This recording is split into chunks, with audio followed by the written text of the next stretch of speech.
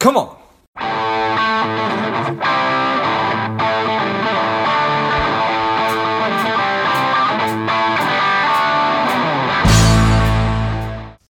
Welcome to Lifeblood. This is George G, and the time is right. Welcome to today's guest, the strong and powerful Scott Melby. Scott, are you ready to do this?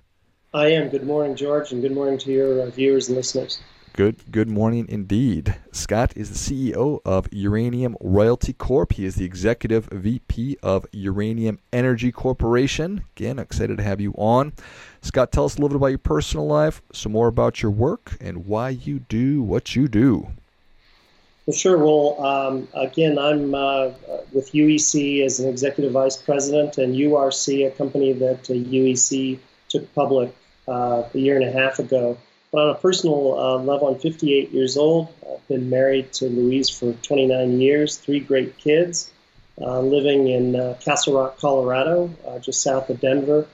I think what's interesting in my career is I've now spent 37 years in the nuclear energy and uranium industries. So all my career has been in that field, and just really excited about where things are in those industries today. 37 years in nuclear energy. That is a good little while. Yeah. Is it? Yeah, no, it is. It's been interesting to see, having been in the industry all these years, seeing how the industry has kind of ebbed and flowed in public opinion.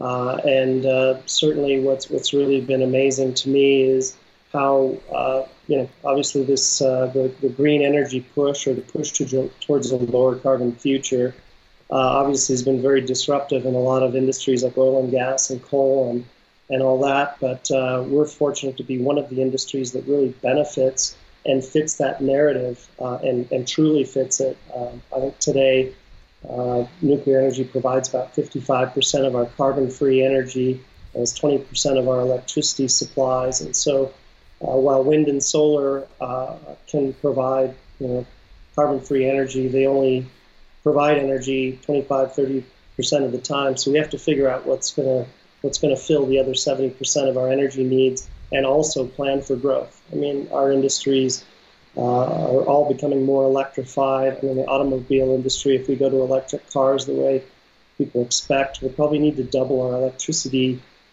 production and demand over the coming years. So we better figure out how to do that affordably and in a clean, environmentally friendly way. It strikes me that the reason that we're not getting more than 20% of our power from nuclear is, has it been a marketing problem? Yeah, I think there's always been perceptions. I mean, let's face it, the nuclear industry emerged out of the 1940s and 50s of the nuclear weapons program of the Cold War, and nuclear energy today is just so far from those origins, providing clean energy, reliable 24/7 electricity. So I think our industry always recognized the strengths of it, but it was really getting that across to decision makers, policy makers, environmentalists, and even the investment community. And so we really see big breakthroughs. And again, I think we're just delivering something that society needs, and that awareness is really a big boost to our industry. What are the headwinds today, if or when you are talking to decision makers, if it's politicians or just people in the community? Is it a fear of a Fukushima, of a Chernobyl? Is that what it is, or is it what are some of those headwinds? No, it's a timely question. I had the real honor to testify before the Senate Energy and Natural Resources Committee about 5 or 6 weeks ago to speak to American nuclear leadership and how do we regain that. And so you're sitting in front of a panel of Democratic and Republican senators, and there was a time where that could have been a very uncomfortable hearing, where you get a lot of difficult questions from the left and you get support from the right. And what I was really struck with was how unified. I mean, it's very rare in this day and age for Democrats and Republicans to agree on anything, and for them to really be supportive or just interested in nuclear energy and asking good questions. Okay, well, how do we overcome these things? I think safety is a fear, and understandably, but if you look at the nuclear energy industry, going all the way back to the 1950s, it's actually the safest form of energy based on deaths compared to how many billions of megawatts produced over that period of time. So safer than any other form of electricity generation. I think we haven't communicated that strongly enough. Also, there's a focus on waste. That there's so much waste, and then we don't know what to do with it. Our industry's kept and contained and safely stored every gram of waste we've ever produced since the 50s. In the United States, you could take this volume of waste and you could put it on the size of a football field. So, it's not an unmanageable problem. It's really more political, whether you recycle spent fuel or you put in a permanent geologic repository. It's a very resolvable issue if the politics come alongside. And I think it's a really great record on both safety and waste, in that we haven't pumped our waste out a smokestack or in a pipe into a river or lake. We've responsibly contained every gram ever produced. When you say that it could fit on the size of a football field, tell me more about that. Yeah, so the energy density of uranium is really the key to nuclear energy. There's so much energy in a very small package. A nuclear pellet that goes in a fuel rod and in assemblies in a reactor, would be the equivalent of several train loads of coal. And so that really limits the footprint and the impact of mining on the environment. We don't have to disturb huge areas of land to get that amount of energy, but it also translates all the way through to refueling reactors that they only have to be refueled once every 12, 18, or 24 months, and they run and produce 95% electricity 95% of the time, and then that translates all the way through to the waste that those spent fuel assemblies would really just comprise. I think it would be 16 feet high on the size of a football field. So we're not talking about an insurmountable issue there.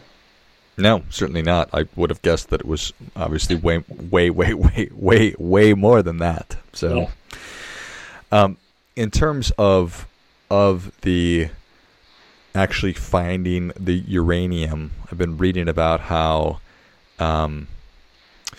different minerals and metals needed for much of modern living, there's a shortage. So tell me a little bit about uranium. Yeah, so I think I think the pandemic really reminded us of a number of things in our society that are critical, whether it's ventilators or pharmaceuticals, or we get into rare earth minerals that are used in high-tech applications, communications, and we've kind of grown complacent, and we've lost control of some of these commodities, many of which are produced in places like Russia or China. And with uranium, we clearly fit that story, because we led the world in production in 1980, and now we're almost completely reliant on imports for 20% of our electricity, even though we have probably 1 billion pounds of known and likely resources across the United States. So, through my activities at Uranium Energy Corp, we're really trying to revitalize that industry. We're using kind of more disruptive technology, if you will, called in situ recovery, which, for lack of a better term, is a green mining technology, which is very much less intrusive on the environment and easier restoration, and is a mining technology that even Greens, I think, should embrace. So, we're really working to revitalize that. But in the world today, the largest producers today are in Kazakhstan, Canada, Australia, Uzbekistan, Southern Africa, and Central West Africa. So we'd love to have a bigger contribution coming from the United States, and I think policymakers on both sides of the aisle have recognized that. The Trump administration put forward a strategic uranium reserve, similar to the oil reserve that we have. It was funded on a bipartisan process in the appropriations legislation for FY 2021. So we're in the process now of the new administration getting that program up and running, which will be a nice stimulus, if you will, for U.S. uranium miners to get production back online and also provide some stability for utilities and just provide some energy security for the United States. Got it. Nice. So I think that when people hear about green mining technology, part of my brain, just being honest, right, is that it's like, okay, you're just slapping the word green in front of mining. So tell me a little bit more about that. Yeah, it's pretty cool. 50% of uranium production in the world today is now in situ recovery, or ISR mining.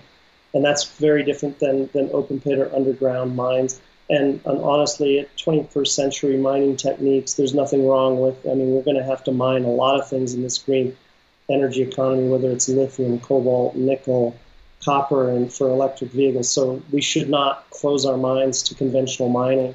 But we, our company UEC in Wyoming and Texas are focused on ISR mining, which is really just a reversal of the natural process that put uranium into these sandstone-hosted ore bodies over millions of years.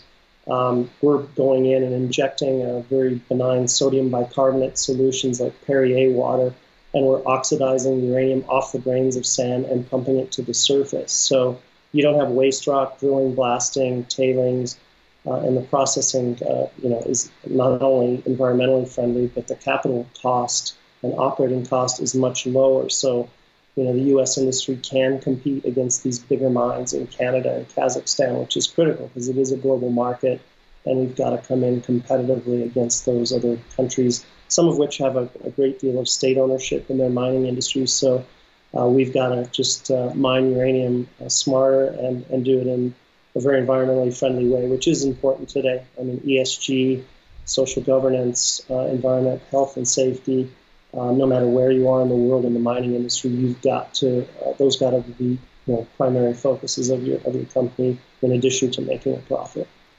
It's fascinating. So this is probably things you think about 24 hours a day. That you have people, or within your ecosystem, people that are just working to figure out how to safely and environmentally friendly extract and as naturally as possible uranium that's just existing in, I think you said limestone or sandstone. Sandstone, yeah. Fascinating. Uranium is one of the most abundant elements in the Earth's crust, so it's with us, around us. It's just for a commercial deposit, you need to find it in the concentrations that justify the cost of mining it. So again, we think we've got a nice technology there. And my other company that we founded, Uranium Royalty Corp, is interesting because we're a capital provider to miners and developers all over the world. So we get to look at operations in Namibia or Australia, Canada, the U.S., wherever uranium is mined, and come alongside the better companies that we think have the greatest chance of success and provide financing through royalties and streams. And then in turn, we offer this portfolio of investments we've made in these miners to investors so they can have a diversified exposure to the uranium commodity and not be reliant on just one company's success or failure. What does that process look like if in Australia y'all identified a viable place to start a commercial operation, to, for lack of a better term, mine the uranium? You can't just go from 0 to 60, right? Because you need highly technical, skilled, trained people. You need money, all those resources. Yeah, and it's you can imagine that the regulatory regime that we have to operate in, it's much like the airline industry or anything else. We have another layer of health and safety and permitting and licensing. So that brings some of the uniqueness of the uranium market in that if it takes 7 to 8 years to permit, license, and construct uranium mine, and that would be a pretty good achievement.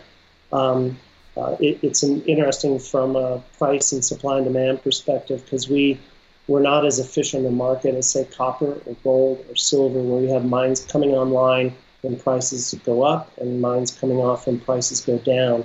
we tend to have these wild swings where uranium prices go far below the global production cost because of the hedge contracts that are protecting producers in low price environments. But then when prices swing up, we don't have an immediate response with supply and new production. So we tend to get periods where, like in 2007, uranium was $137 a pound. And that was up from $10 or $20 a pound 3 years prior. So that presents challenges for us as mining companies and investors in the space, but it also presents incredible investment opportunities to be able to play these commodity cycles that in uranium are much more pronounced than other commodities. What is the and this is going to be delayed a little while, but roughly speaking, what is the current market price of uranium, or is it really high? Is it low? Yeah, the uranium price today is about $32.50 a pound. It's still measured in pounds of U3O8, which is the uranium concentrate or yellowcake. That's been as low as $17 a pound in 2016. We've seen $70 a pound in 2010. So we're really going through what's been a long bear market downturn, where we saw the impacts of Fukushima really impact nuclear programs, obviously in Japan and Germany. But something amazing has happened during that period where we've now added 55 new reactors in the last 8 years. Over 30 countries now are using nuclear energy to provide electricity, and we have probably another 52 additional reactors under construction. So we're coming out of what has been a very long bear market. Production has been cut way below consumption for now 4 going on 5 years. So these are the kind of things that a resource commodity investor really looks for, those imbalances. So really bright future, but still $32 a pound is below the production cost of most producers. So we still have a ways to go to that $40, $50, $60 level, which would be a more healthy market. But it also indicates that we're probably in just the first or second inning of what is an exciting bull market in uranium right now. Nice. So when I think about a nuclear power plant, I think about this massive thing that will be around for a while, and then 30 years later, it will now just be outdated, and what in the world are we going to do with it? How, if at all, has the actual physical structure changed, and is there a way to make updates to it without just having to start over? Sure. No, it's very important. I mean, the original licenses for nuclear power plants in the United States might be 30-year licenses, but we've now gone through extensions of those licenses all the way to 80-year operations. Now, like an airplane, that might involve the replacement of key components and systems to update that reactor to keep it in top performing condition and meet all the safety requirements. So we are extending the lives of most reactors in the United States and around the world. We're also upgrading them because we have better digital control systems, and monitoring is much more accurate today. So we're seeing nuclear plants being run, again, 50, 60, 70, 80-year lifespans very safely and efficiently. Another thing that we're seeing, when they're finally done with their operations, they're fully decommissioned. And we've seen nuclear plants that can effectively be decommissioned and brought back to a greenfield status. But I think what we're also seeing now is the emergence of small modular and advanced reactors. These are the 1,500 megawatt reactors, not the 1,500 megawatt big reactors that we're building around the world. But they're quite innovative, and they have folks like Bill Gates with TerraPower out of Seattle, Washington, advancing their Natrium reactor. I was very fortunate to attend the announcement 2 weeks ago in Cheyenne, Wyoming, where Bill Gates TerraPower is selling a 345 megawatt reactor to Warren Buffett's Pacific Corp. He owns the power company there. They've been going through, and obviously in the heart of coal country, even they're facing pressure to decommission coal-fired power plants. So they're going to site this reactor in a community that's losing their coal-fired power plants. So we're truly seeing, the green energy economy is very disruptive to a lot of economies, but here's a good news story where a lot of those lost jobs in coal can come back to the construction operation of a nuclear power plant. And also, of course, we'd love to hire more people in Wyoming producing the uranium that goes into these reactors. So look to those SMRs, small modular reactors, and advanced reactors. Those can also be sited on the location of former nuclear power plants because unlike the sort of the old saying, not in my backyard, if you look at communities that have had nuclear power plants in their communities, they have quite favorable attitudes and opinions towards them with the jobs, tax dollars, safety, everything else factors into those public opinion. And I think more broadly, too, a public opinion poll taken just recently indicated that there's 76% favorability towards nuclear power if it can make a meaningful contribution to a lower carbon future. So that's really a change in public opinion where it's always been kind of 50% or slightly more than 50% support. So we really have a wonderful opportunity to provide abundant baseload power, affordable power, safe and clean. I love it. Well, Scott, people are ready for your difference-making tip. What do you have for them? Listen, I think being in the mining business and natural resources, we understand the cyclicality of our businesses, and the prices of commodity never stay down forever, never go up forever. But it really has taught me, both in a personal and business life, to really be patient, and perseverance and patience really can go a long ways. I mean, I think life and business will always throw up challenges, setbacks, downturns, but it's how you embrace those challenges, stay focused, stay engaged. It's easy to withdraw or become disappointed when things aren't going your way. But through hard work, nothing in life that's really truly great comes easy. And so I've learned that through our companies have always embraced these commodity price downturns and grown the companies. We've bought assets for 10 cents on the dollar. We've licensed, permitted, drilled them out, so they're ready when the markets turn around, and we're able to we basically have sowed the seeds, and now we produce and harvest when things are good. And that's certainly, there's lessons there for life as well, because things aren't always going to go your way, but stay focused and stay engaged, and if your goal is a worthy one and it's based on strong foundations, good things will happen. So it's been fun to see. In my industry, where we've seen really challenging times, but we're now really beginning to see exciting times in uranium and nuclear energy. And so there is a reward at the end of the day if you stay focused. Well, I think that is great stuff. That definitely gets it. Come on. Scott, thank you so much for coming on. Where can people learn more about you? How can people engage with you? Yeah, so Uranium Energy is traded on the New York Stock Exchange. Its ticker symbol is UEC. Our website is uraniumenergy.com. Uranium Royalty Corp is traded on the Toronto Stock Exchange at URC and on the NASDAQ. Its ticker symbol UROY. And there, our website is uraniumroyalty.com. Encourage you to go on there. It's hard to go in depth into those companies when we only have 20, 30 minutes. So please dive into that information and reach out to us through our IR group, and personally get back to you through our IR group if you want to speak with me in more detail. Love it. Well, if you enjoyed this as much as I did, show Scott your appreciation and share today's show with a friend who also appreciates good ideas. Check out uraniumenergy.com. Trades under the ticker UEC. Check out uraniumroyalty.com. Trades under UROY. Yep. And dig into those and reach out and get in touch. Thanks again, Scott. Great. Thank you, George. Have a great day. And until next time, keep fighting the good fight. We are all in this together.